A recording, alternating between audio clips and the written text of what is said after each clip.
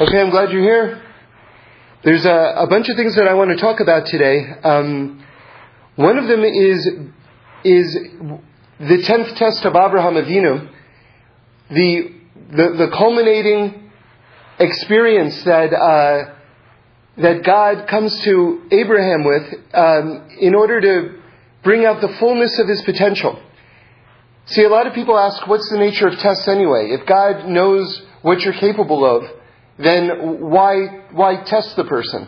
God already knows what you're capable of. So if you think about it, the whole notion, spiritually speaking, of a test is kind of illogical or seemingly irrelevant. And yet the reality is that there's certain things that we are capable of, or even on a deeper level, there's certain things that we don't know that we're capable of. But transferring potential into reality, taking those things that we could do and actually doing them, is all the difference in the world in terms of the Jewish view of life.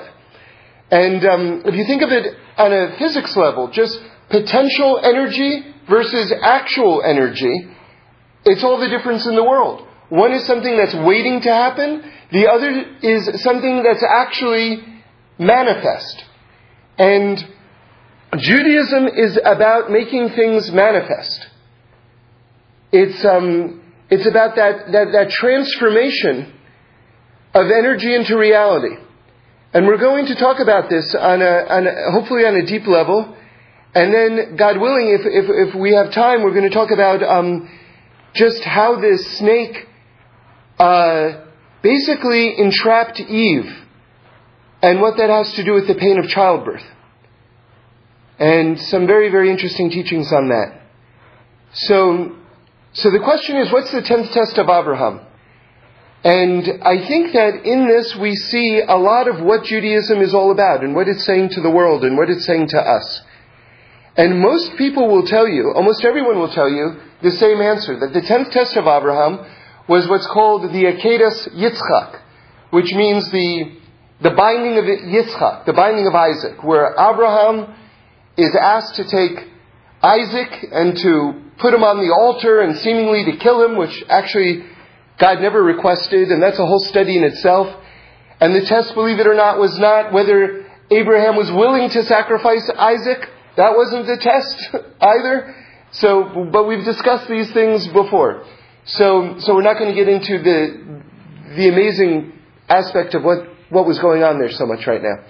By the way, I just want to tell you something, just again how gloriously precise the Torah is. The word Yitzchak is spelled Yud, Tzadi, Ches, Kuf. And in this name, Yitzchak, you see the life of Yitzchak. Because Yitzchak was put on the altar. This is, most people say, the 10th test. Yud is the number 10. That's the first letter of the name of Yitzchak. This is the 10th test of Abraham, or the 10th test of Abraham.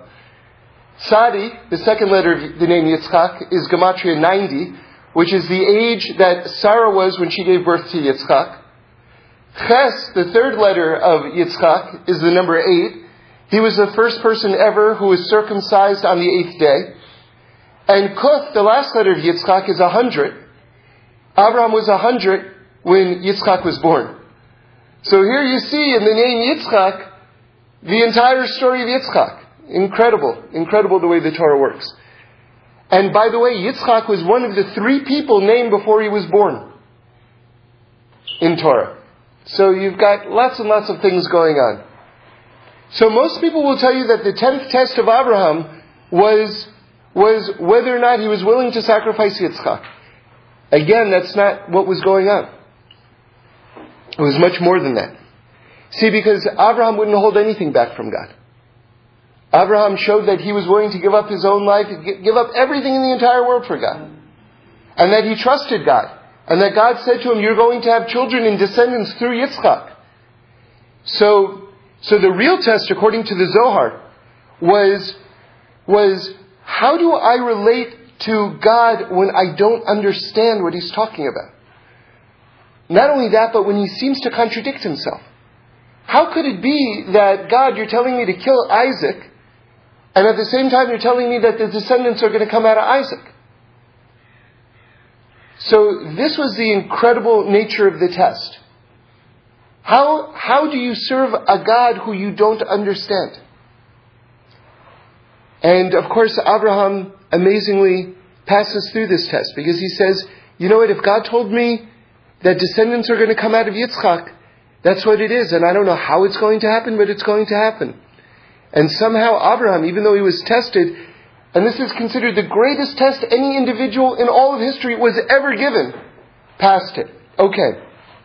That's just touching on it the smallest bit. But that's not actually what I want to tell you. What I really want to tell you is that there's a Rishon, his name is escaping me right now, but one of our greatest rabbis, who says that wasn't the 10th test. That the 10th test was actually the beginning of Parshas Chayei Sarah, where Sarah has now passed away, and Abraham is going to get a burial spot for her. And he finds this cave, it's called Moras HaMachpelah, the cave of the patriarchs. It's in Hebron in Israel. You can go to it today, you can see it today.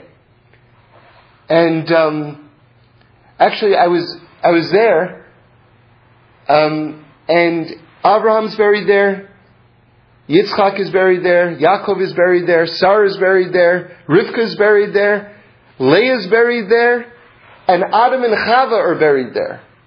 And I went in and I ran out. I mean, it was like I couldn't take it. It was too holy. It's like you're seeing like these areas, and there's a plaque that says Abraham, and it's like I couldn't take it. I ran in. I walked in. I ran out. Where is this? This is in Hebron in Israel. It's an awesome place. The Zohar says that's the entrance to the Garden of Eden. That's where heaven and earth kiss. And not only that, but that after 120, when our souls leave our bodies, our journey up to the higher spheres, to Shemayim, to heaven, we actually go through that passageway. So this place was very, very awesome. Now listen to this. The Medrash says something very, very intense. The Zohar says something very, very, very, very intense. Which is, see, let me just remind us where we are in the talk right now. According to this Rishon, the 10th test was buying this cave from Ephron, who owned it. He was a member of the tribe of this nation called he was a Chiti. That's the name of his people. Ephron HaChiti. And he was a really difficult guy. And he starts off by saying, you, Abraham, you're like the prince. You're like the prince of the world. Would I hold anything back from you? Take it. Take it. Bury your dead. That's how he starts off.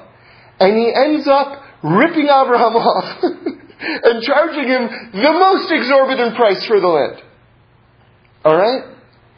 So, that sounds like an uncomfortable experience.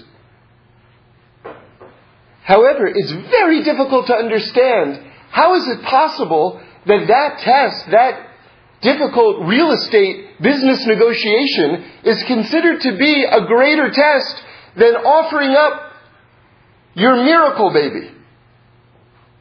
Like, there's really no way to wrap your mind around that. Because the 10th test has to be the greatest test. Has to be the highest test. So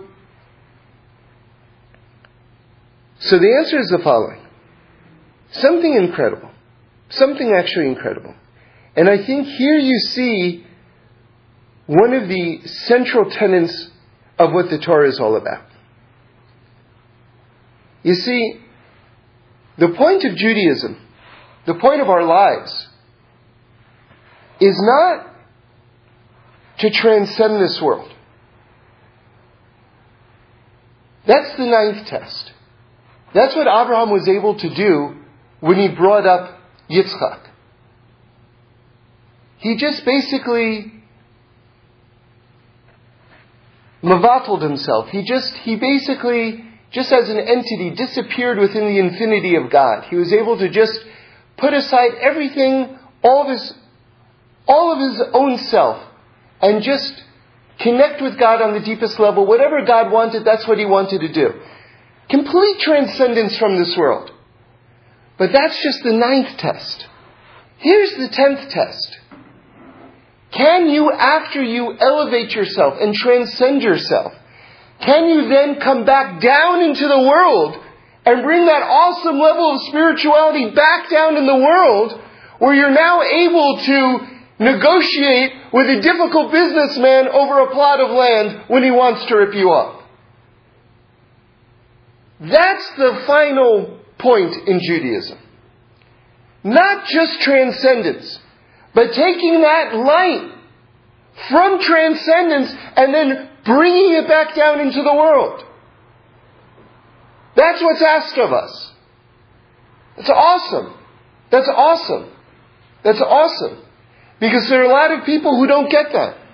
They just, it's like, they just check out. You're not done yet.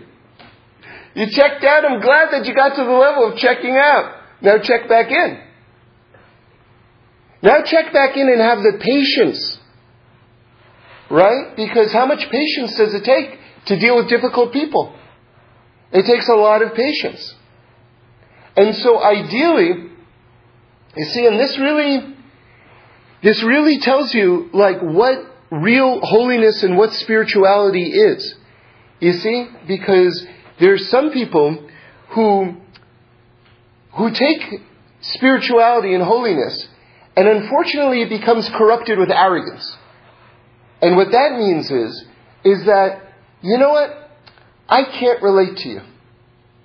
You know what? Something happened along the way. I became holy, and now I can't relate to you. I'm very sorry to inform you of this development in our relationship. See, because real holiness, Reb Shlomo put it so beautifully one time. He said, in science, if you want to measure how high something is, you measure how the distance it is from the ground.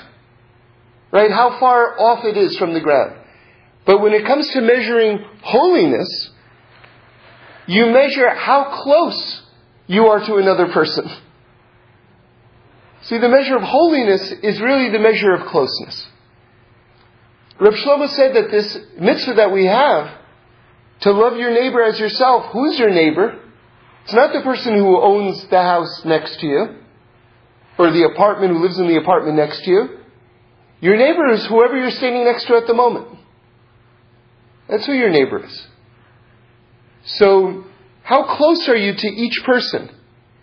And that's, in other words, to what extent are you taking your level of transcendence, right? That's like the level of the 9th test, and using it in order to connect with every other person. Because it should make you, those levels, if they're properly realized, those levels of holiness should actually bond you more and more to every other person in the entire world. That's how we really understand what spirituality actually is. Okay, so now I want to go deeper into this idea, and then we'll go back to God willing, we'll go back to this idea of this incredible cave of the patriarchs when Abraham is burying Sarah, and find out something really amazing about Eve and the snake and the whole nature of the enticement.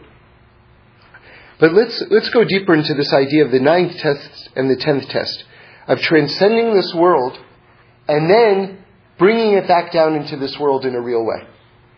Now, I'll tell you something. There's a teaching that I've been struggling with for a number of years, and I'll just share it with you. This explanation came to me this week in a dream, and it wasn't something that I was thinking about at all before I went to bed or that week. Just kind of came to me, and I'm going to share it with you. And it relates to this idea. You see, the Chernobyl Rebbe discusses this, so that's going back a couple of 100 years, and it's a much older teaching than this. I have to find the exact source of it, but it's a very, very old teaching. And that's the following: that at all times, at every moment, the letters Yud and Zayin are coming out of a person. At all times. Yud and Zayin, Yud and Zayin, Yud and Zayin. And I could not wrap my mind around what this means. And I even discussed it with people. They either hadn't heard of this teaching, it's a real teaching, or they also had no idea what it was, or someone knew someone who thought he understood it, and I tried to explain it to me and couldn't get it. But then all of a sudden I got what I felt was a handle on it. And so I'd like to share it with you. So it's the following thing. You see, we have a very central teaching in Torah. If you want to really understand what's going on a moment-to-moment basis in terms of just the nature of reality, which is that God is creating and recreating the universe at every single moment. Every single nanosecond, God is creating and recreating the universe. And that's a very, very strong tenet. And we say it in Shachris twice. Actually, right after Baruch Hu. If you look in the Siddur, you'll see it said, and then a few paragraphs later it's said again. So it's really a very strong belief that we have. One way to understand it is, now I guess all sorts of editing is digital.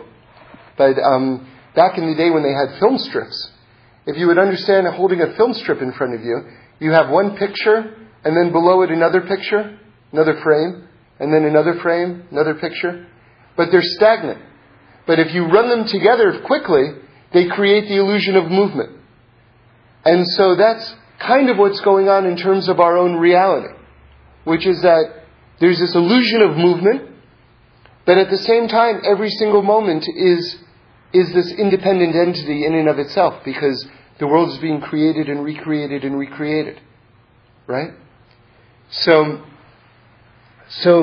Kabbalistically speaking, the way God does that is God takes this energy of the 10 Sefirot, which are all these different kind of dimensions of reality, and God basically uses them to create and recreate the world. We call it, in other contexts, Tzimtzum. Sort of like God takes His light, and He sort of like takes this spiritual light and He condenses it until it becomes a physical entity. That's a lot of what's going on with the formula E equals mc squared, where energy becomes mass. So on a breakdown level, we've got this idea of the 10 Sefirot. 10 is the letter Yud. So the letter Yud and Zayin is coming at us at all times. So what does that mean, the letter Yud is coming at us at all times? Because the energy of creation is coming at us at all times, because the world is being created and recreated through the agency of these 10 Sefirot. That's potential energy. Now we have this letter Zayin. Zayin is the number 7. God created the world in 7 days. Zayin is the energy of completion. So what's happening at all times is you're given this new start. That's the letter Yud. That's the recreation, constant recreation of the universe. All of the energy of the universe. And you respond with the letter Zayin. That's the energy of completion. How are you completing What are you doing with that energy? How are you transacting that energy into manifestation in this world? Yud and Zayin, Yud and Zayin, Yud and Zayin, Yud and Zayin, at all times. The world is being recreated. That's Yud, that's the 10 Sefirot coming together in terms of the physical reality of the universe. Zayin, that's 7, that's completion. How are you taking that energy and using it and manifesting it in a real way? Now, if you think about this, now I want to add something else, because this was also part of the dream explanation on a completely different topic, but also on the same topic, which is the last word in the Torah. The last word in the Torah is the word Yisrael, or Israel. And there are many, many things that you can say about the fact that the last word in the Torah is the word Israel. I mean, a lot of things that you can say. All good.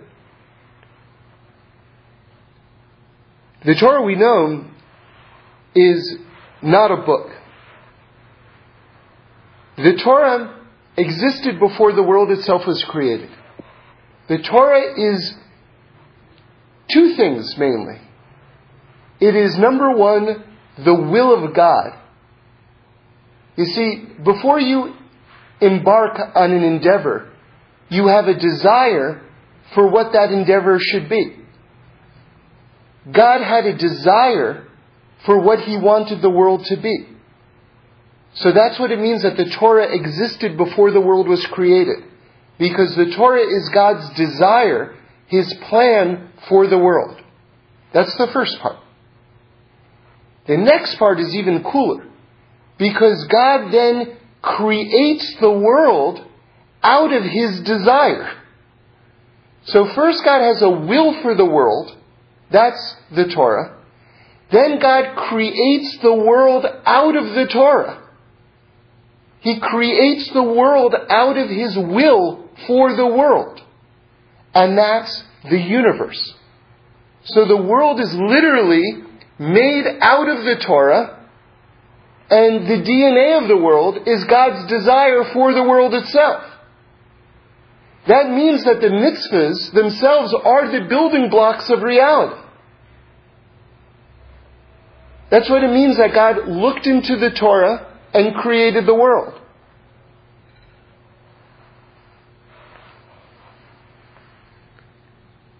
You see, there is clarity. There is a truth. How could it be when you look at DNA, and it's so precise, it's so ridiculously precise? Would anyone think, you know what? Chromosomes, throw in an extra Y chromosome. Let's not be stingy. You know what you make? You make crazy mutations out of people. I mean, everyone knows how precise. Or they'll say, you know what? The atomic weight of that element is, throw in an extra thing. You make a completely different substance. Or throw in an extra electron. They're so small. Let's not be stingy. Come on. A few more electrons. It makes it completely different. Or let's not be so scientific. You know what? I like you. I like you too. I'd like to get together with you. I'd like to get together with you too. Can I have your number? I'll give you 5 digits of my number. I'm not going to tell you which 5 either. What? Or have you ever had the frustrating experience of trying to get on a website and you just type one letter wrong? Or you do .org instead of .com, or .com instead of .gov, or whatever it is. You're in a completely different place. Everything in the world is so ridiculously precise, we see it. So are we saying that there isn't one giant truth? Where do we get permission? For me, it's just lazy thinking. Just lazy thinking. Where do we give ourselves permission to say, everything in the world is so ridiculously precise, except what I have to do in the world? It doesn't go by me. Yeah, in the science lab, in the cosmos, in the migratory patterns of animals. But in terms of me and my own behavior, give me a break. It doesn't apply to me, the precision of the universe. Who thinks that? That's laziness. It's just laziness.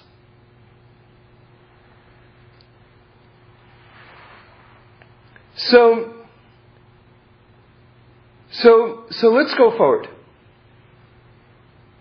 You see, this whole idea, and I want you to just see that this is one thought that I'm talking about. We said that the 9th test was putting Yitzchak up on the altar.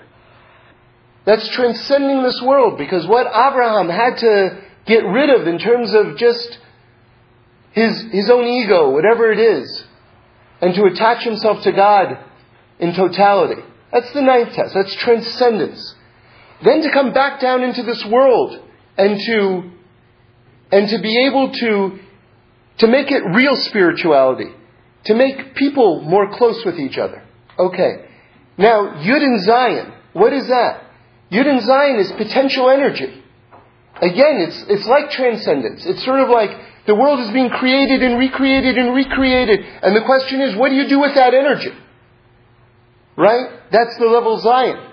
That's the 7th. That's the completion of creation. How you utilize that energy into this world. Okay?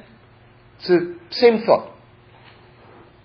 Now the Torah itself, on one level, because it's many things, on one level it's also a microcosm of the whole history of the world. Okay?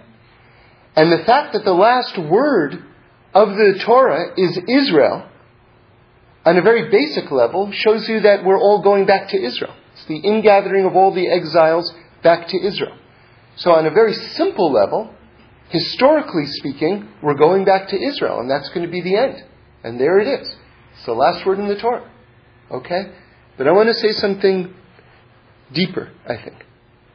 That in itself is pretty deep, because you have to have so many things lined up just to get that thought. But anyway, that thought's pretty understandable. But I want to say something else. You see, we know that the Torah is black fire on white fire. What that means on a very basic level, as far as I understand it, is black fire is that which is revealed, white fire is that which is not revealed. It's beyond. It's beyond. And also it just gives us respect for what a Torah scroll is. It's not just the things it's not just ink on a page. The white spots of the Torah scroll also have a tremendous holiness. So it's black fire and white fire, and people darshan and explain spaces and gaps in the Torah which are just white spaces and learn tremendous things from them. Okay? So now, it's that which is revealed, black fire, that which is not revealed, white fire. Now, the last word of the Torah, the last bit of black fire in the Torah is the word Israel. Yisrael, meaning the Jewish people also, not just the land, the Jewish people. Now listen to this. What does the word Yisrael mean? What does it mean? Okay, it means to struggle with God, to wrestle with God. And why do we wrestle with God? Why do we wrestle with Him? Because we have something called the Yetzer Hara. We have this negative inclination. You know, it's the classic thing that we all saw in a zillion cartoons. The angel on one shoulder and the devil on the other shoulder. You know, trying to compete for our loyalty. Okay? So it's this idea of wrestling with God. Now it says in the Gemara, in Gemara Sukkah, that the Yetzer Hara is going to be killed in the end of days. It's going to be shechted, right? Slaughtered. Which means that the whole concept of temptation, the whole concept of there being any barriers between us and fulfilling the Word of God are going to be completely erased. So, based on this, what I want to say is, the word Yisro is the last word in the Torah, because that word, which means to wrestle with God, to struggle with God, at the end of history, since it's the last word in the Torah, it's representing the end of history, There's not going to be any struggle left. That's the last moment of struggle. That's the last bit of black fire, the last revealed aspect of creation, when there's still a Yetzer Hara, and then white fire, the next chapter of existence, which has not been revealed yet.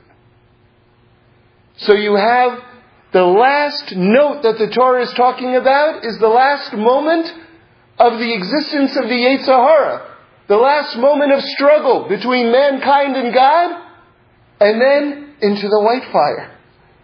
Because the struggle ends, and this whole next epoch opens up, right, of transcendence. Right? Awesome. Awesome, awesome, awesome, awesome. Okay. So now let's get back to Eve and the snake. Alright? So listen to what the Zohar says. Abraham goes to bury Sarah.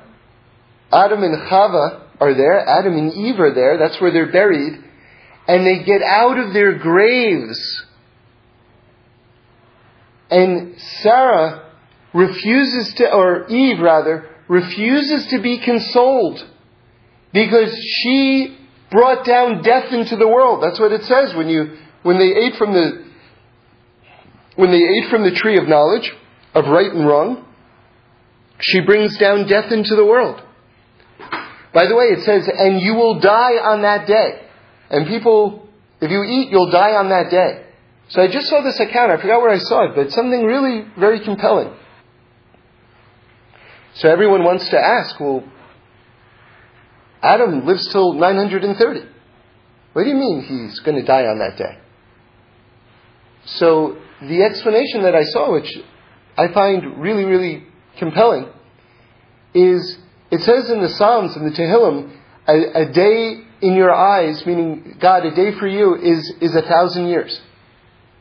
Now we know that David HaMelech, King David, lived for 70 years.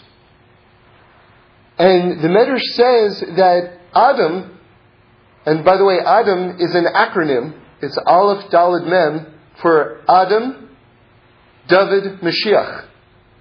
Meaning the first person is a microcosm of the whole path toward ultimate fixing.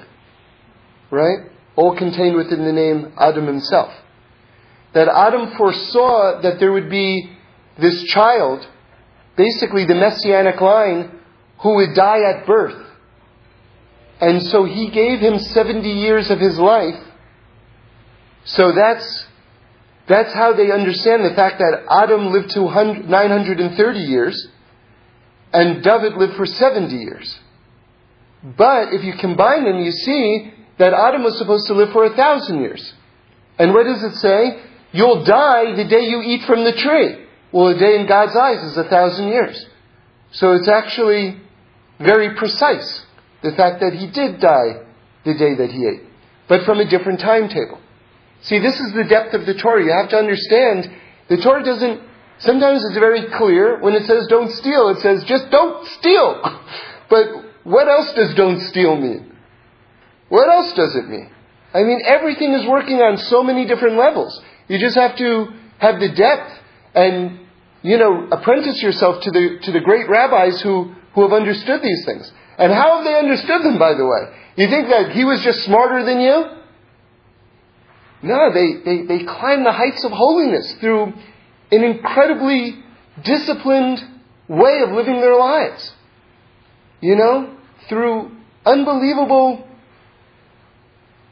applied open-heartedness, which really is basically saintliness,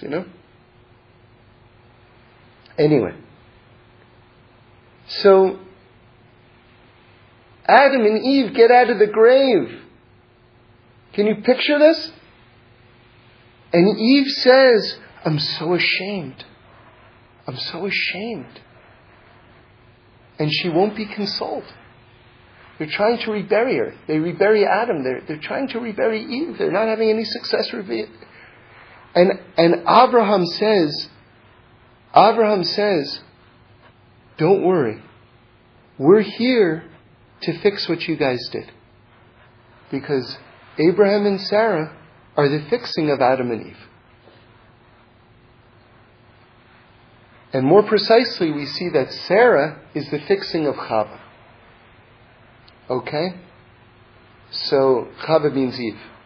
So, let's get to this question. And this is a question I think everyone should ask themselves. If you didn't ask yourself up until now, and I'm included in this category of people who didn't ask themselves this question, you should kick yourself for not asking yourself this question. Which is the following. Why did the snake go to Eve and not to Adam? Right? Very good basic question. And I'm going to tell you Reb Shlomo Karlebach's answer because it's phenomenally deep, in my opinion. So, and it will be a way of understanding what the curse is to Eve, that she's going to have pain during childbirth. How are we to understand this whole concept of a woman being cursed with pain during childbirth? Okay? So all these questions are going to be addressed. And and it's going to tie into what we've been talking about earlier as well. So listen to this. You see, you could probably give different answers to this question, but this is a pretty good answer. What is the most godlike thing a person can do? It's the most godlike thing a person can do. Give birth. Absolutely. That's the answer that I want. And you see, Eve, at this point in her life, hadn't given birth yet. But intuitively, she understood that there was something godlike about her. But because she hadn't given birth yet, she wasn't able to tap in. She didn't know what it was exactly. She knew that there's something special about me, right? But she didn't know what it was yet. See, Adam doesn't have that. Men don't have that.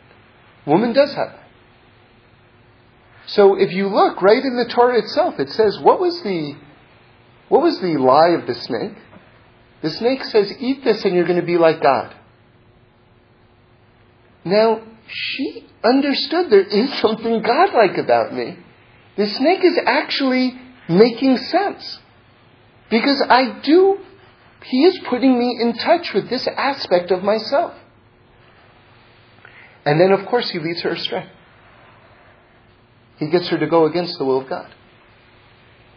See, if you think about it, there are all sorts of modern... See, this applies even though we're talking specifically about a woman right now. The truth is that this conversation is taking place with all of us all of the time. Because this is the whole idea of the Yud and the Zayin coming at us at all times. We are getting this Yud energy. We are getting this tremendous potential, universe-strong energy directed at us all the time. And we have a piece of God within ourselves. That's our soul. So we know that there's something godlike about us. And then people are coming up to us and they're putting us in touch with our potential with it, right? And then what do they say? You know what you should do with this godlike aspect of yourself? Buy an iPhone. Take drugs. Buy a Mercedes. You want to ride like a god with the gas mileage that you can get on a Prius? Yeah. Listen, I'll tell you something. Rashi says every good lie begins with the truth. See? That's what happened with the spies. The first thing the spies say when they come back and they, savage the land of Israel in the eyes of the Jewish people, the first thing that they say is, it's a good land. It's the very first thing they say. So what happens then? Everybody's heart opens up. Because they hear the truth. Everyone's heart opens up. You hear the truth, your heart opens up. And then bang, in go the lies.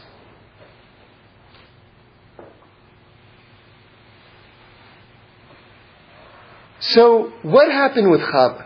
What happened with Eve? The snake says, you've got something godlike about you. And Chava says, I know it's true. I know it's true. Because she has this ability to make children. And then he tells her to eat from the tree of right and wrong, the knowledge of right and wrong. Now listen to what Reb Shlomo says. And then she gets punished with pain during childbirth. And this is so uniquely Reb Shlomo, this explanation. I mean, in terms of his style. If you want to kind of taste kind of his style, you see it very uniquely presented here. He says, you know what? When it comes to raising children, if you think everything is just on the level of right and wrong, you're going to have a lot of pain raising your children. You're going to have a lot of pain with your children. If you don't know that it's deeper than right and wrong, I mean, there is right and wrong. We have to respect right and wrong. But it's deeper than that. And if you just want to run your child's upbringing, this is right, this is wrong, this is right, this is wrong, this is right, this is wrong, you're going to have a lot of pain. So, doesn't mean there isn't right and wrong, by the way. But it's deeper than that. And the two coexist, but finding that place is, that's a lot of it. So we have to know what to do with the godliness inside of us. And so I just want to begin to wrap it up right now, but really to make the point in terms of us on a very real here and now level. You see, people can understand that they've got godliness inside of them. And the question is, what are you going to do with that piece of information? So a lot of the